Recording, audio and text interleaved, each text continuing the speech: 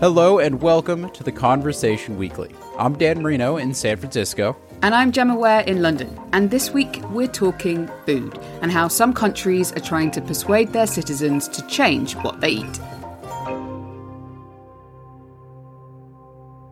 So Dan, I have this question that I ask people quite often, so I want to ask it to you. If you had to choose between eating potato or onion for the rest of your life, you could only choose one of them, which one would you go for? I'd go with potatoes because, I can put some scallions, maybe a green onion in there, but a potato's a potato. A lot of good use you could make with a potato. But I also think it's a bit of a weird comparison, right? Like potato is like a staple food where onion is really for flavor and for, color as well. You're right. So if we're talking staples, maybe a better question would be to say, if you had to choose to only eat potatoes or rice with your meal from now on, what would you do? You're asking the wrong guy here because I love rice. But why are you making me choose, Gemma? I don't want to have to choose. Yeah, you're right. But actually this choice of whether to eat potatoes or rice is something that the Chinese government is really interested in because it wants more of its citizens to start thinking about that question. It's hoping to get more people to switch to eating potatoes as a staple food rather than rice.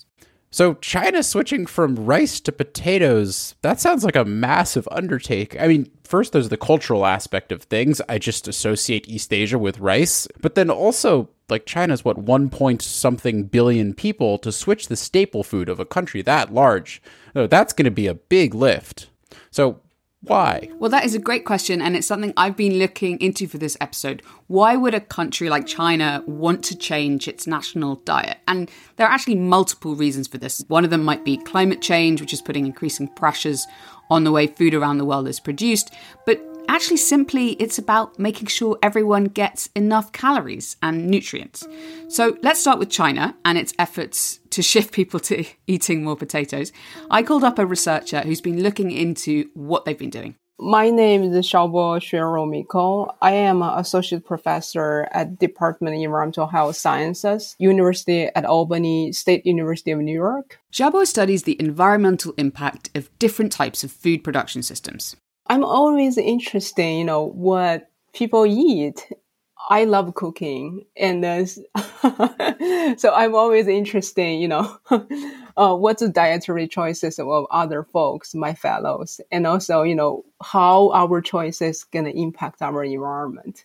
So you say you love cooking, and one of the things we're going to talk to you about today is the potato. So do you eat a lot of potatoes? Tell me. My family does, actually. My mom is a potato lover, so I grew up with lots of potato dishes. What kind of dishes? Stir-fried potato and potato noodles and even potato dumplings. Oh, so yummy. I know that some parts of China, people eat more potatoes than others. So is this from the north of China? Is that right? Yeah, I grew up in northern part of China. So potatoes are kind of part of the cuisine? Right, yeah. Traditionally, potato is used as a vegetable dish rather than a staple food in China. So, there are a variety of ways for cooking potatoes, from steamed to fried to baked these days, right? And also with the influence of Western culture, and these days we also have potato fries, which may not be a healthy choice, but it's available.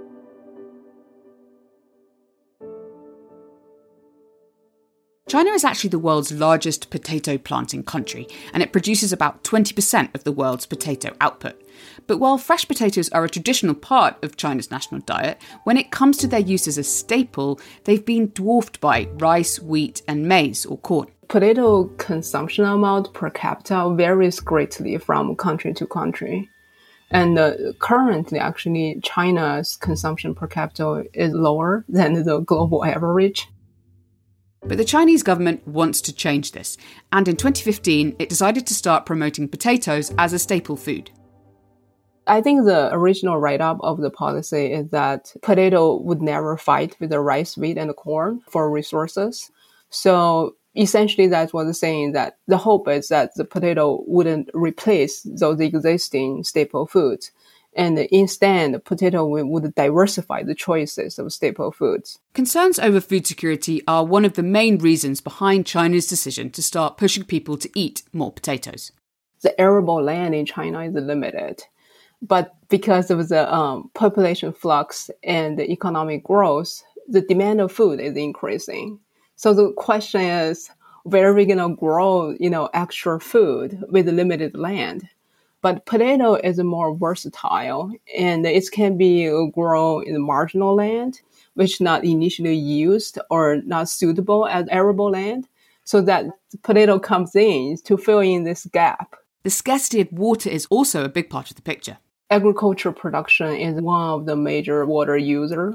So if we compare across the water use of different possible staple foods, and the potato comes out, as one of the relatively efficient water user.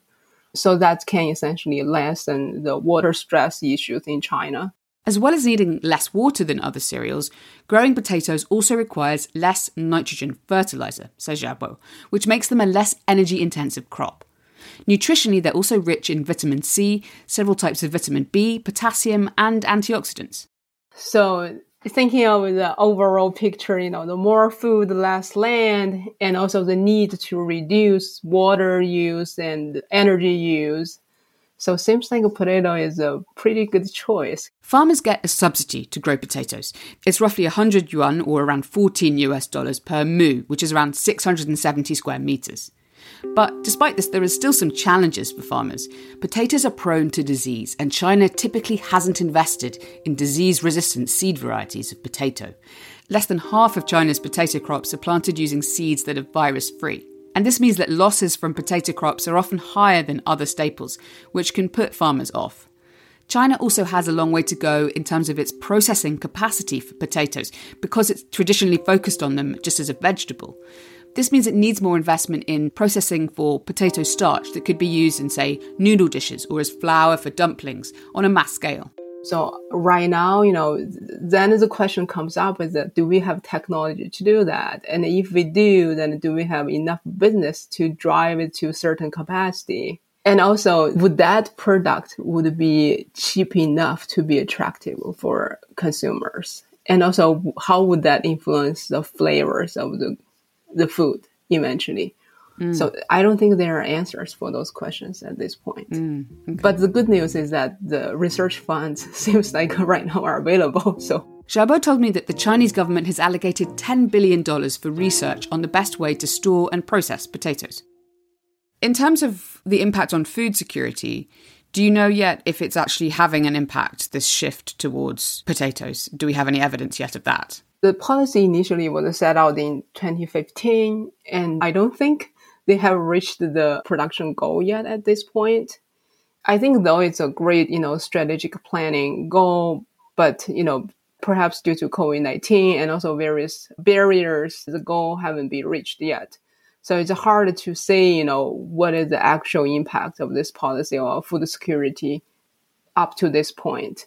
But also, I think we have to look beyond right now and to say, in future, maybe next 10, 20 years, and if this occurs, and how the food security will be influenced. I think if the policy is successful and China's food security issue will be solved partially, and essentially the food security issue would be increased, would be enhanced.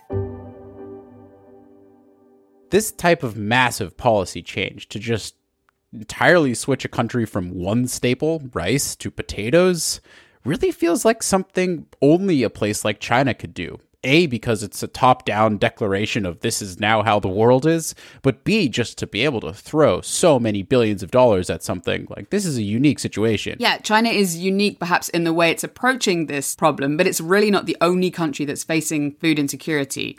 So just actually here today in the UK, the National Farmers Union warned that the country was walking into a food supply crisis thanks to the high cost of fuel, fertilizer, and feed for animals. We've got food security as one reason to be doing this.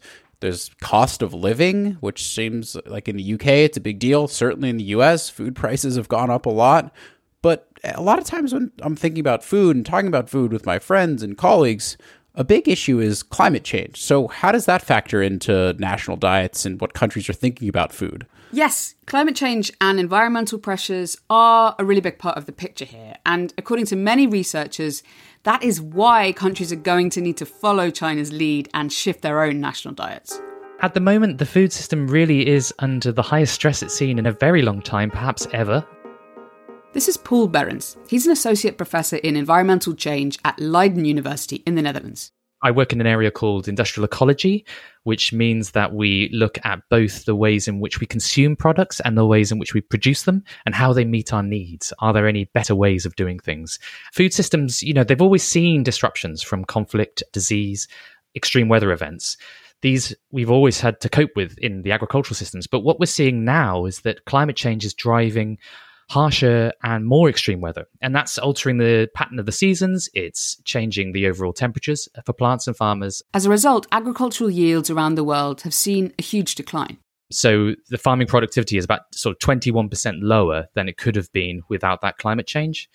There's research that suggests that climate change has wiped out about 7 years of agricultural growth in yields.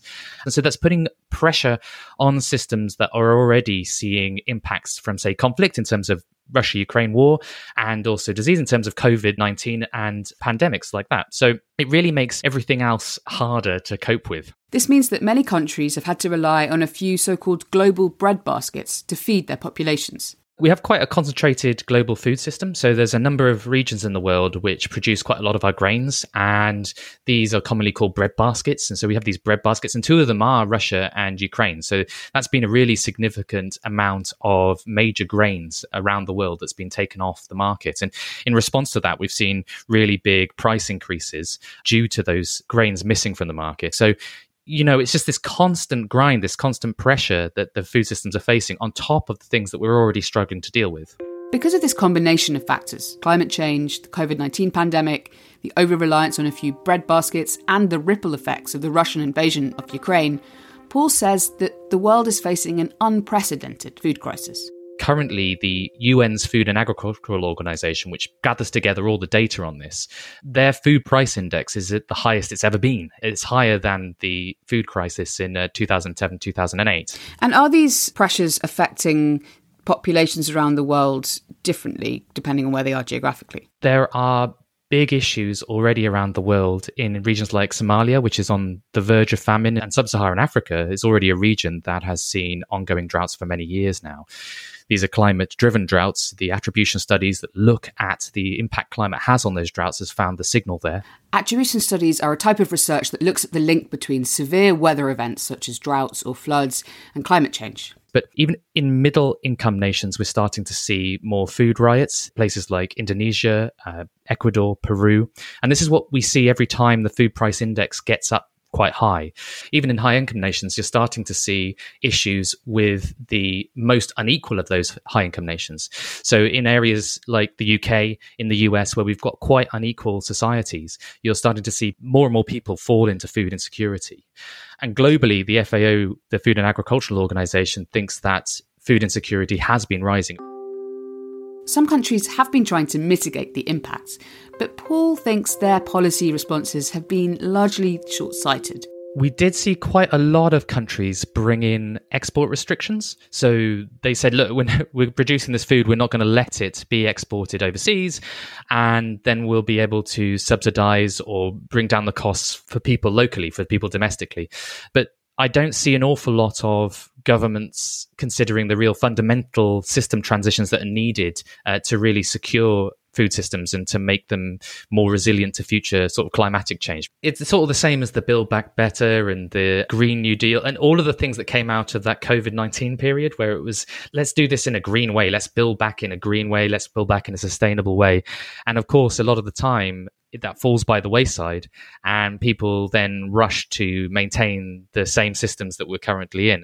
In Europe, for example, the response to the crisis has effectively propped up the supply of feed for animals. In Europe, an estimated 70% of all farmland is for animal agriculture, either for growing the crops to feed the animals or for the pasture for the animals.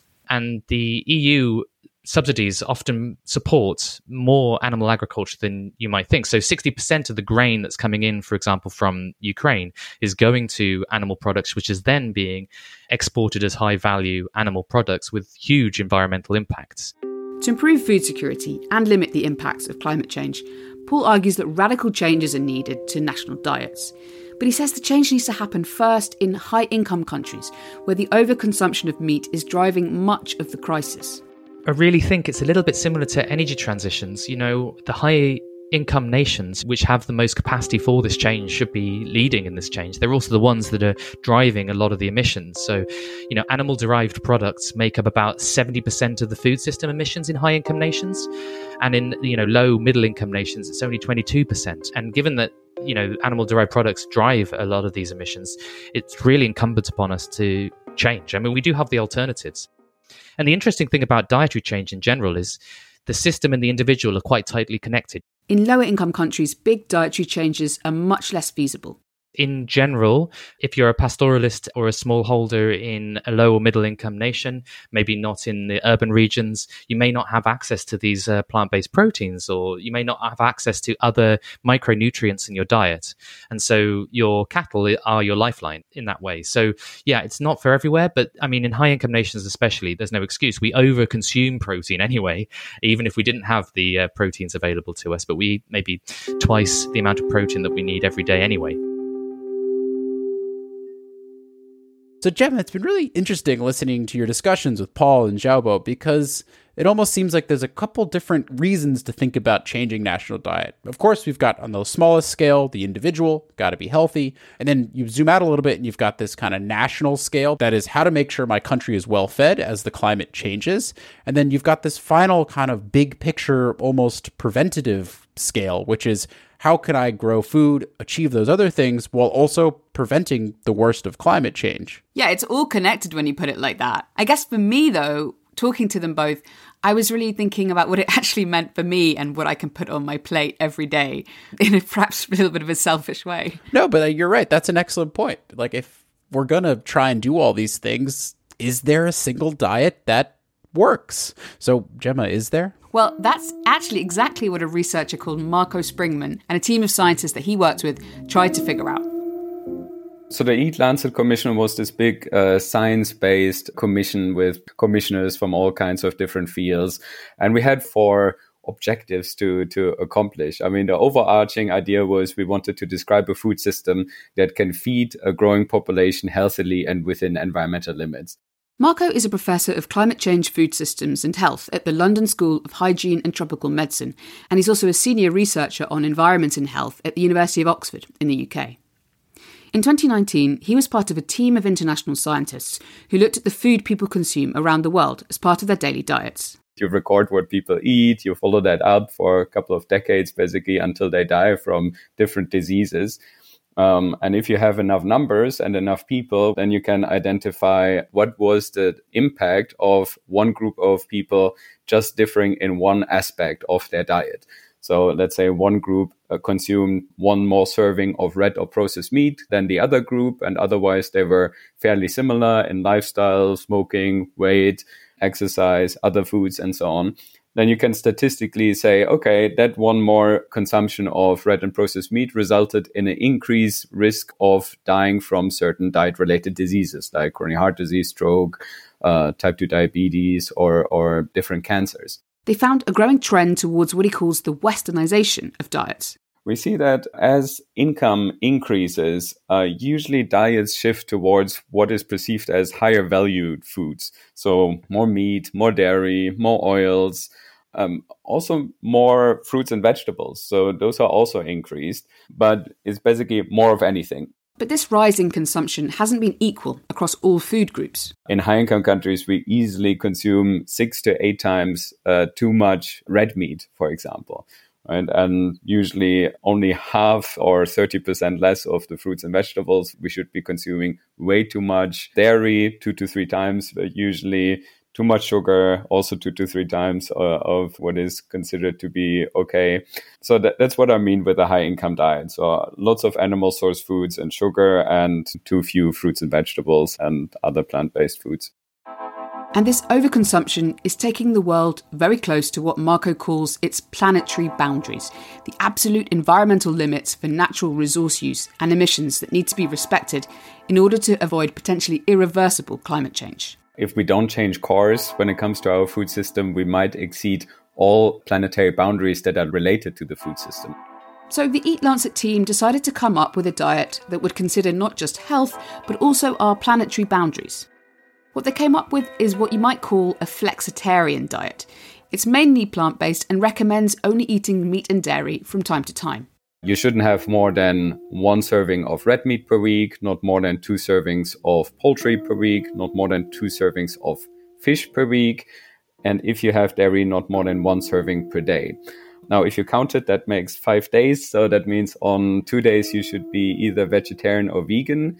And in general, I mentioned lots of things that you shouldn't do. But there are many things you also should do. So your plate should look fairly green and colorful. So at least 5 servings of fruits and vegetables per day, 1 to 2 servings of legumes per day, meaning beans, lentils, and anything like that. 1 to 2 servings of nuts per day, and whole grains instead of refined grains, and oils that are high in unsaturated fatty acids. So like olive oil, for example, or rapeseed oil, these kinds of things. And not much sugar, so if possible, less than about 30 grams. Okay. And do you follow this diet? Yeah, I actually do. How is it going? Yeah, very well. I mean, the thing is, this diet now has this sort of name, Eat Lancet diet or Eat Lancet recommendations, but the health literature for decades has recommended something like this, right? So this didn't fall from the sky. So, for example, classical Mediterranean diet is very similar to that. Those Okinawa diets, for example, that are a bit more fish-based, but otherwise they're also very similar. There are diets that the Adventists in California follow. They are, because of their religion, vegetarian or vegan. They are very much in line with those general recommendations as well.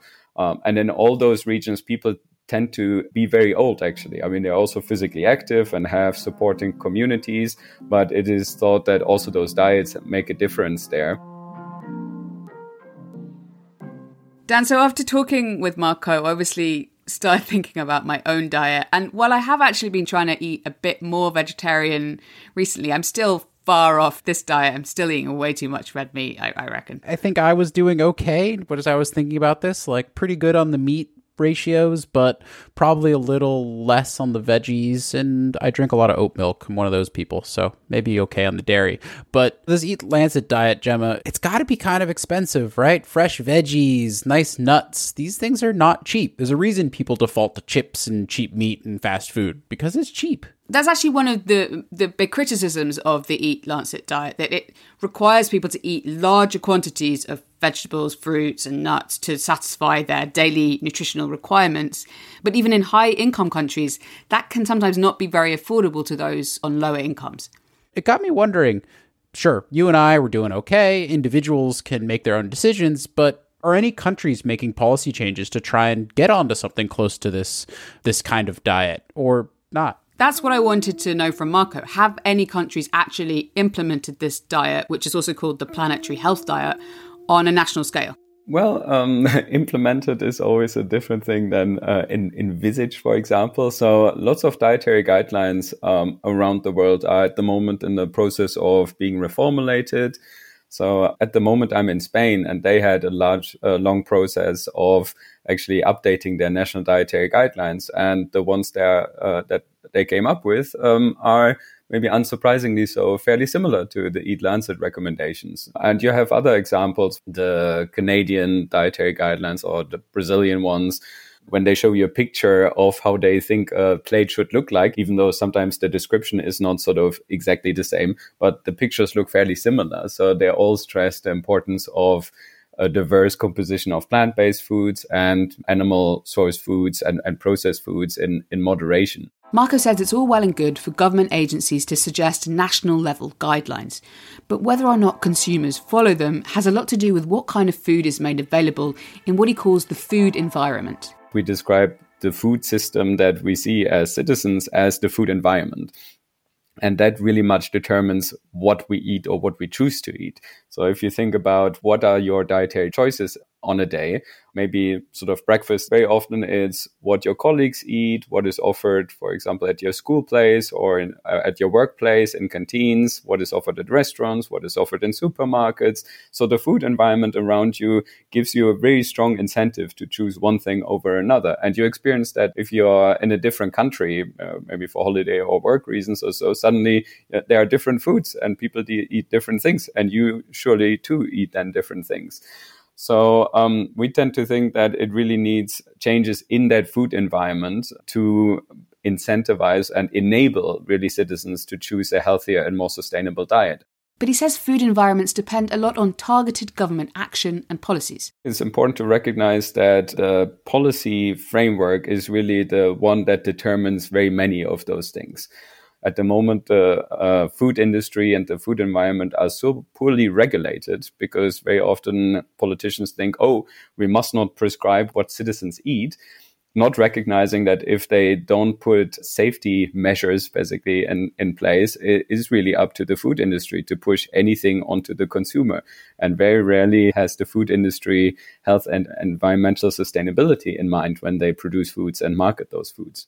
But some governments can face resistance from business lobbies when they try to shift behavior. Unfortunately, because dietary guidelines are also political documents, when it comes to the political adoption stage, they are sometimes watered down. We have seen that in the case of the US recommendations. They contain lots more animal source foods, so you can make your conclusions about why that is. If we want to tackle food security and continue living on our planet for future generations to come, Marco told me governments must commit to implementing change. It's not an option to stay with the system that we have because we are really headed for disaster if we do that. So something has to give, and there is tremendous opportunity to change the food system. It has health benefits, it has environmental benefits, it could be cheaper for households, or it has financial benefits, but there are obviously winners and losers always in society, especially if a current system has to change. And farmers will have to adopt. That doesn't need to go to their detriment, but it needs to be an active process that is also co-led by them to make sure that there is a feasible path of transforming the food system. Well, this sounds like a policy question, Gemma, right? If you're going to need to swap out meat for veggies and a lot of veggies, like that sounds like a food system change. And it's got me wondering, China's decision to switch from rice to potatoes kind of almost seems like more of a halfway measure, really, than it is a full-scale switch to something that would be similar to this planetary health diet, right? Because they're not swapping meat for veggies. They're just swapping one starchy staple for another. That point, Dan, that point about what the impact is of a policy like China's is really interesting. And I actually asked Xiaobo about it. She said that in the case of a country as big as China, any dietary shift, like the ones from rice, wheat to potatoes, does actually have significant impact. And she's actually recently published a study that looks at the environmental impacts of different types of staple foods in China. So we focus our study in China. So we looked at chemical needs, water needs, and also the equipment needs for growing these staple foods. We also calculated the associated greenhouse gas emissions, for instance, from fertilizer application, and also from the energy used for operating the tractors. Their study also looked at consumption trends over the past 40 years, from 1980 to 2020. So we found a little bit the different trends between the rural population and urban population. So we also found that overall, it seems like the staple consumption decreased a little bit in the history, regardless it's rice or wheat or potato, which makes sense. So that's essentially the saying that, you know, the dietary choices actually have gradually changed in the history. When they started analysing the greenhouse gas emissions of various staples, they found that the potato came out way ahead. Essentially, we found that greenhouse gas emission of a potato is less than rice and also wheat flour. For instance, the greenhouse gas intensity for producing potato roughly is around 0.5 to 0.7 kilogram carbon dioxide per kilogram potato. And for the wheat, so which is in the ballpark with the potato, but for rice, which almost doubles this greenhouse gas emission intensity. And remember, China has only recently begun pumping research funds into growing higher yielding varieties of potato. So right now, the China's potato yield is lower than the global average.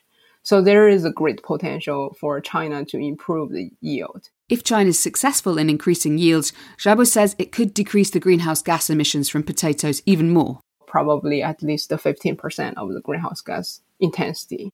Projecting this into the future, Xiaobo modelled what might happen under different scenarios of how successful China's staple potato policy might be. Basically, the higher percentage of the potato we introduce to the staple food and a higher greenhouse gas emission reduction we would observe. So we found that, basically introducing this potato to staple food likely can reduce greenhouse gas emission by 9.4 to 32.6 gigagram carbon dioxide. To put that in some perspective, a typical car emits about 4.6 metric tons of carbon dioxide per year. So Xiaobo calculated that this reduction could equate to the annual emission of between 2,000 and 7,000 cars, depending on how high yielding the potatoes are. Some people might argue that trying to shift the balance of staple foods, so from, say, rice, wheat to potato, doesn't actually make huge amounts of environmental difference, because obviously you've set out that it could be 3,000 cars worth of emissions per year or more if the yields were increased. But isn't actually like a more important way of doing this to try and reduce meat consumption? That's a fabulous question. No doubt, red meat has the highest greenhouse gas intensity, and reducing the red meat consumption certainly would greatly reduce carbon emissions. And also, I think we need an array of strategies to reduce greenhouse gas emissions. I agree that, we need to curb our meat production and also meat consumption in order to reduce the carbon emissions. But also, I think most folks would need to eat the staple food 3 meals per day. We have to face this question, what are we going to eat as staple food? So it can be potato, it can be rice, can be wheat. And our research essentially is saying that when we make different choices, and then we get a result in different environmental impacts. And also, I think besides that, I do think, a holistic strategy should be designed in order to reduce greenhouse gas emissions. One certainly is reduce the meat consumption, and the other it probably is diversify the staple food choices. And another one can be optimize farming practices to improve the yield and also reduce greenhouse gas emissions off farm and upstream supplying activities as well. And also it could be reducing food waste as well. So if the folks really don't like potato, but we grow a lot, and then it's going to end up in the food waste stream, right? So that's certainly the scenario we wanted to avoid. And so it's I don't think there is a single universal answer for reducing the greenhouse gas emissions. Talking to all these researchers, Dan, it left me thinking about, yes, governments can set guidance on certain types of foods. They can have all these big goals. They can promote different crops, like in China, and they can throw money into, new types of processing, et cetera, et cetera. But it also really just comes down to shifting what people like you and me and everyone else just eats, right? It's about taste. It's about habits. And that's a really big, big challenge. I hear you, Gemma, and it is a big challenge, but I think it's a systemic one. I think it's one governments need to deal with. I generally dislike the framing of issues as it's up to each one of us to fix it, because it's not. The governments and systems should be the things that change to make it easier and desirable and cheaper to eat well. So I think this is an interesting discussion that we've had here, because it really is a question of systems and policy. And until that changes, we're certainly not going to be eating any differently. That's it for this episode. Thank you to all the academics we spoke to for this episode, so Xiaobo Shu Rumiko, Paul Behrens, and Marco Springman. And also thanks to Zheng Xiaoshen at the China Agriculture University in Beijing, and Yi Yang at Chongqing University, also in China, who we spoke to and who were a big help in putting this episode together. You can find us on Twitter at TC_audio, Instagram at theconversation.com, or email us podcast@theconversation.com. And if you like what we do, support the podcast and The Conversation, just go to donate.theconversation.com. This episode of The Conversation Weekly was produced by Mend Marawani and Katie Flood. It was written by Mend Marawani and me, and sound design was by Eloise Stevens. Our theme music is by Nita Searle. Stephen Kahn is our global executive editor, Alice Mason runs our social media, and Soraya Nandi does our transcripts. I'm Gemma Ware, the show's executive producer. And I'm Dan Marino. Thanks so much for listening this week.